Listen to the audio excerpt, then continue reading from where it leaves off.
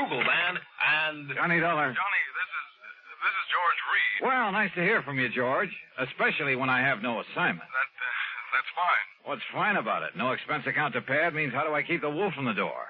Unless, of course, Floyd's of England has the case for me. Huh? Well? Johnny. Yeah? Well, a few weeks ago, you were kidding at the time. Oh, now, George, how could I ever kid you? I'll let that one go. Yeah, you better. The point is, you rather jestingly asked me if instead of selling life insurance... Oh, no. Don't tell me. I'm afraid so. I'm afraid the company is saddled with what you might call a death insurance policy. You mean instead of insuring somebody against dying, you've insured him against living? Yes, John. Okay, Georgie. Say no more. I'll be right over.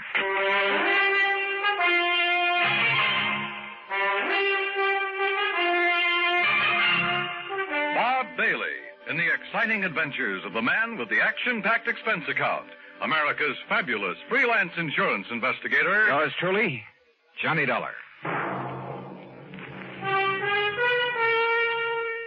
Act one of yours truly, Johnny Dollar.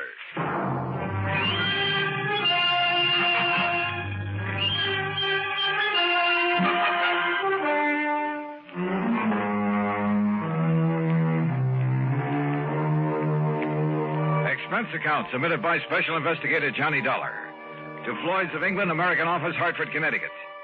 Following is an account of expenses incurred during my investigation of the Hope to Die matter.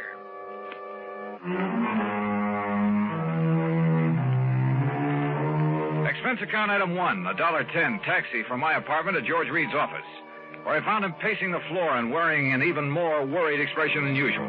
And believe me, that's something. This thing has me so riled up, Johnny, I can hardly see straight. Well, you should have known better than to issue a policy like that, George. It was Harry Baxter. Baxter? He filled in here for me while I was on vacation. I should have known better. What'd he do? Sell a lot of policies that you shouldn't have to handle? No, just this one. And I swear I don't understand it. He, of all people. All right, you said on the phone that it was kind of life insurance in reverse. That's exactly what it is. Explain, please. Well, usually, of course, we pay the face value of a policy when the insured dies. Right. In this case, however, the company will have to pay the $250,000 if the insured doesn't die. $250,000? Yes. How under the sun could a man be crazy enough to issue a policy like that? John, you know how it is. The company prides itself on the fact we'll insure anything. Not only life and property and health and so on, but the voice of a singer, the feet of a dancer, hands of a pianist, even the dimples on the knees of a chorus girl. Yeah, and singing mice, an old alley cat, a sick whale. Of course, I can't say that Harry wasn't in position to do it, but... Johnny, you've got to help me. First, you better tell me who and why and what it's all about. That's just the trouble. I don't know. Well, in that case... You don't know? I only got back here to the office this morning. I found our copy of the policy lying here on my desk. But if you don't even... Oh, look, I've handled some pretty screwy cases for you, George. Yes, but they've all finally made sense one way or the other. And, Johnny, we have paid you some very nice fees. You can't deny that. George. Tell me, have I ever questioned your expense accounts? But death insurance, it doesn't make sense. Have I? Insuring somebody against living. Have I? I'm sorry, but this time the answer is no. Listen, if you take this on, I'll okay your expense account without even reading it. Death insurance. Expense account unlimited. Johnny? George, there are some things even a conniving, chiseling, unprincipled rascal like myself won't even... Unlimited? Johnny? Okay, George, I'll take it. Act two of yours truly, Johnny Dollar, in a moment. And now, Act two of yours truly, Johnny Dollar, and the Hope to Die matter. Floyd's of England insure anything. At least that was their boast. And now it looked as though it had finally backfired on them. Because somebody in the organization, some character named Harry Baxter, had issued not life, but death insurance. If it hadn't been for my friendship for George Reed, well, plus his promise of unlimited expense account, I'd have thrown the whole problem right back into his face, as it was. Thanks, Johnny, from the bottom of my heart. I'll never forget you for this. Believe me, George, I'll never forget you for this. And if you can get us off the hook... All I can do is try, so come on, give me the dope on it. Yes. Now, here. The name of the insured is Miss Mary Ellen Markham. Yeah, I got it. Where does she live? 514 East 52nd Street, New York City. Pretty fancy address. Yes. Okay. Now tell me why this Mary Ellen has insured herself against living. Well, that's the point, Johnny. She hasn't. Well, now, wait a minute. Albert Schwinner has. You mean somebody else took out this policy on her life? Or rather death? Yes. Holy. Well, what is this guy, a professional gunsel who's going to wipe her out and then collect? I suppose he's the beneficiary, too. Yes, he is. Oh, fine. Well, come on, who is it? I don't know. As I told you, the policy was lying here on my desk when I got back this morning.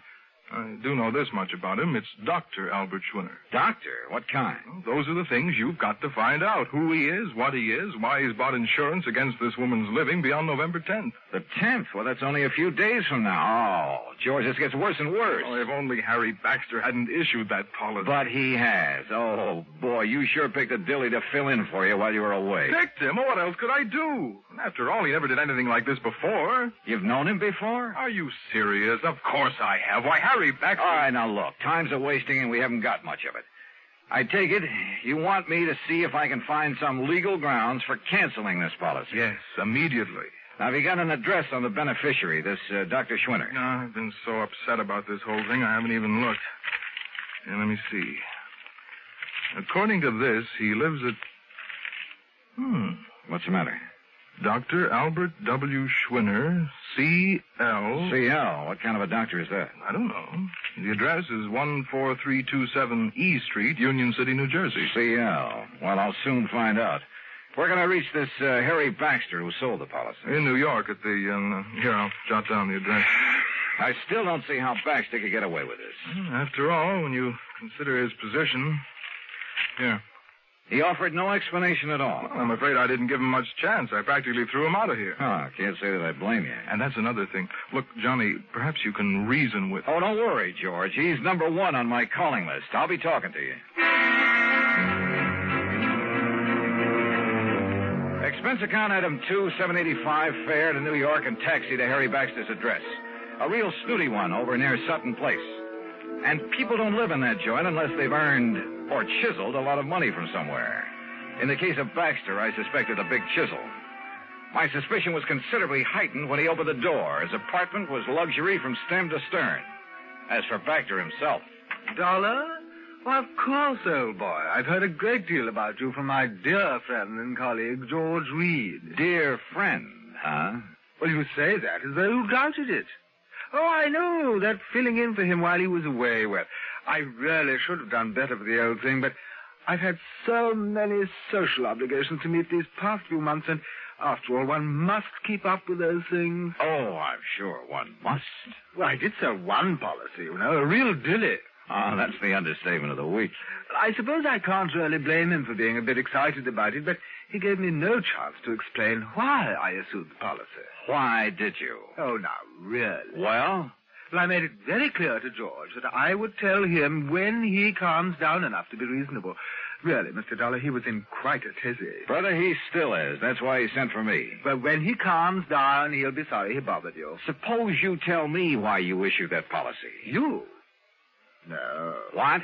No, I'll tell George when he's ready and when I'm ready. Oh, now, just a minute. And you may tell George I said exactly that. Goodbye, Dollar. You'll tell me, Baxter, right now. I'll do nothing of the sort. And what's more, since my plane for Europe is leaving shortly, I have no time to...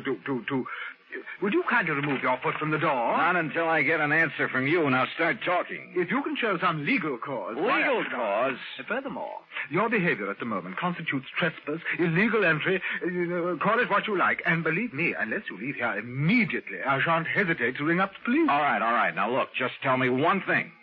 I might. What? What is your connection with the beneficiary of this policy? Dr. Schwinner. That's right, Albert Schwinner. But Albert happens to be a very close personal friend. Oh, I might have guessed as much. All right, then tell me this. No, I'm sorry, just one question. I've given the answer. Goodbye. Baxter. Are you hard of hearing? Look here now. Goodbye. Well, there was no point in trying to batter down the door of Harry Baxter's apartment, so I left. Downstairs in the lobby, I put in a phone call. That's item 3, 55 cents to George Reed's office in Hartford. I'm sorry, Mr. Dollar, but he seems to have stepped out for a few minutes. Oh, well, then please tell him when he gets back that I want a complete rundown on Harry Baxter. Well, that shouldn't be difficult. Right. Having hired him, George shouldn't have much trouble getting that for me. Well, that isn't what I meant, Mr. Dollar. As a matter of fact, I think I can tell you just Now, about let George do it. I'll call him back. Item 4, 65 cents taxi to Mary Ellen Markham's apartment on East 52nd Street. A uniformed nurse met me at the door, told me I could stay with Miss Markham only a very short time, then led me into the bedroom. And there, carefully propped up in bed, lay a pale, wan, tired woman who looked to be 65 or 70. The room was full of flowers. You may leave us, Mrs. Haskell. I'll ring when I need you. Yes, Miss Markham. Sit down, Mr. Dollar. Thank you. I'm sorry I won't be able to speak with you very long. But as you can see... Yes, I can, of course. I'll get right to the point. You must know, I'm sure, that someone has just taken out a policy on your... Well, an insurance policy on you. Yes. It was so smart. And so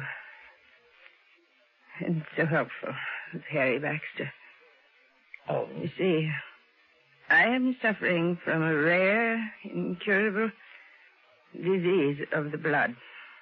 I'm sorry. I don't have long to live. A few days, perhaps. A few weeks at the most. Excuse me. This is such an effort. Well, you're getting the best of care, I trust. Yes. It's the very best. Now, what do you wish to know? You know a Dr. Albert Schwinner, don't you? I've known Albert for many years. We've been great friends. Then why does he take out a policy that indicates he hopes that you'll die? Hopes?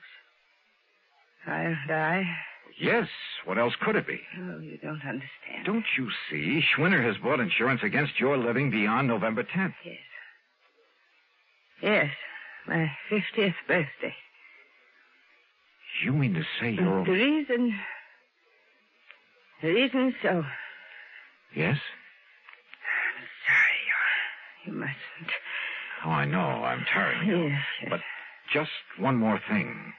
Your doctor, the doctor who's taking care of you. Albert. Albert? This same Dr. Schwinner? Yes.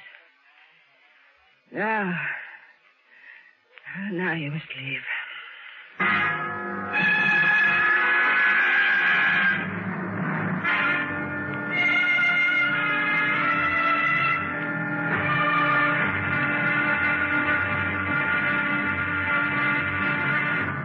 Act 3 of yours truly, Johnny Dollar, in a moment. Oh, Act 3 of yours truly, Johnny Dollar, and the Hope to Die matter. The little that Mary Ellen Markham had been able to tell me left me more puzzled than ever. I've never been given such a runaround of my life, deliberate or otherwise. But I didn't dare tax her strength further, so I left.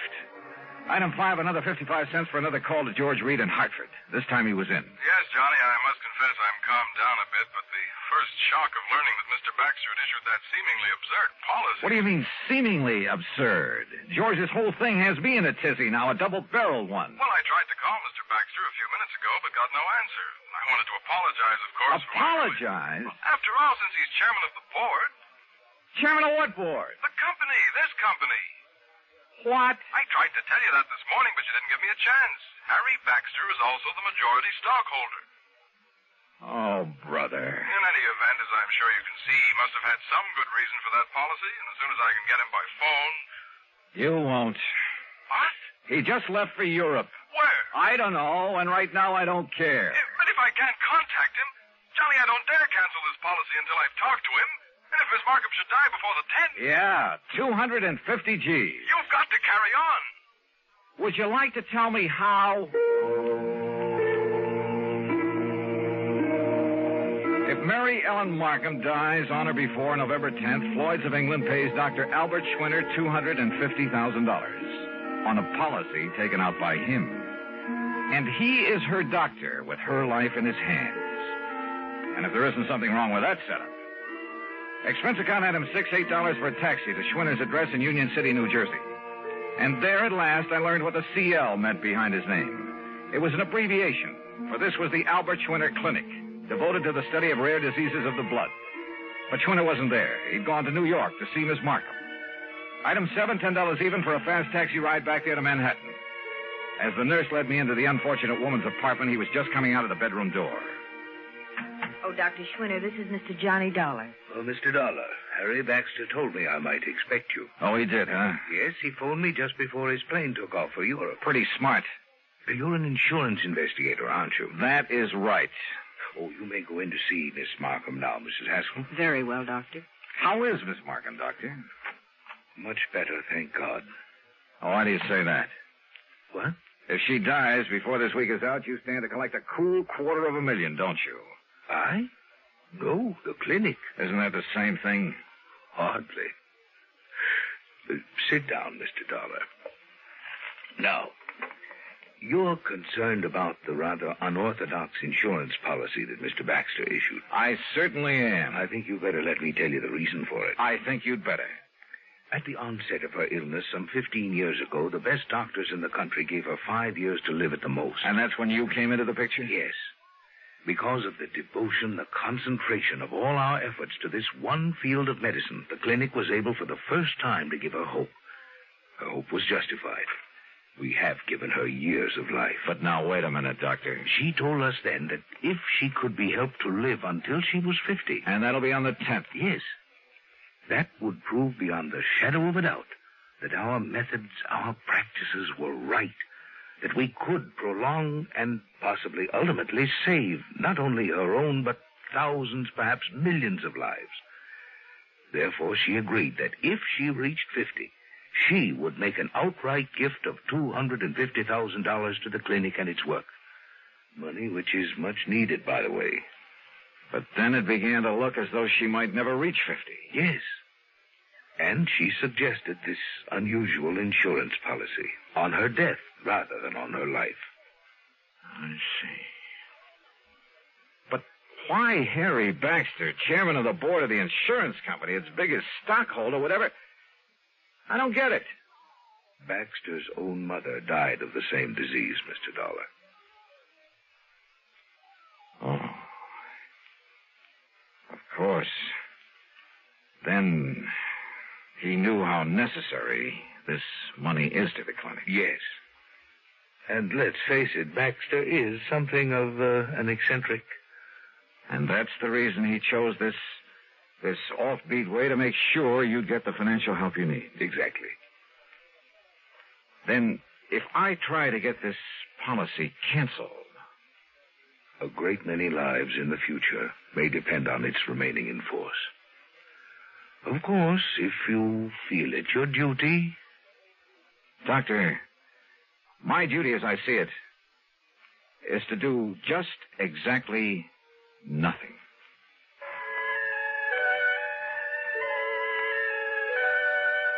Mary Ellen Markham did live to see 50, but only for a few days. Just long enough to make her gift to the clinic. Harry Baxter and the company? Well, Harry came back from Europe, and he said he found some, quote, mistake, unquote, in the policy that requires the company to pay off on it anyway. Eccentric? We should have more of them like that. Expense account total? Are you kidding? Yours truly, Johnny Dollar.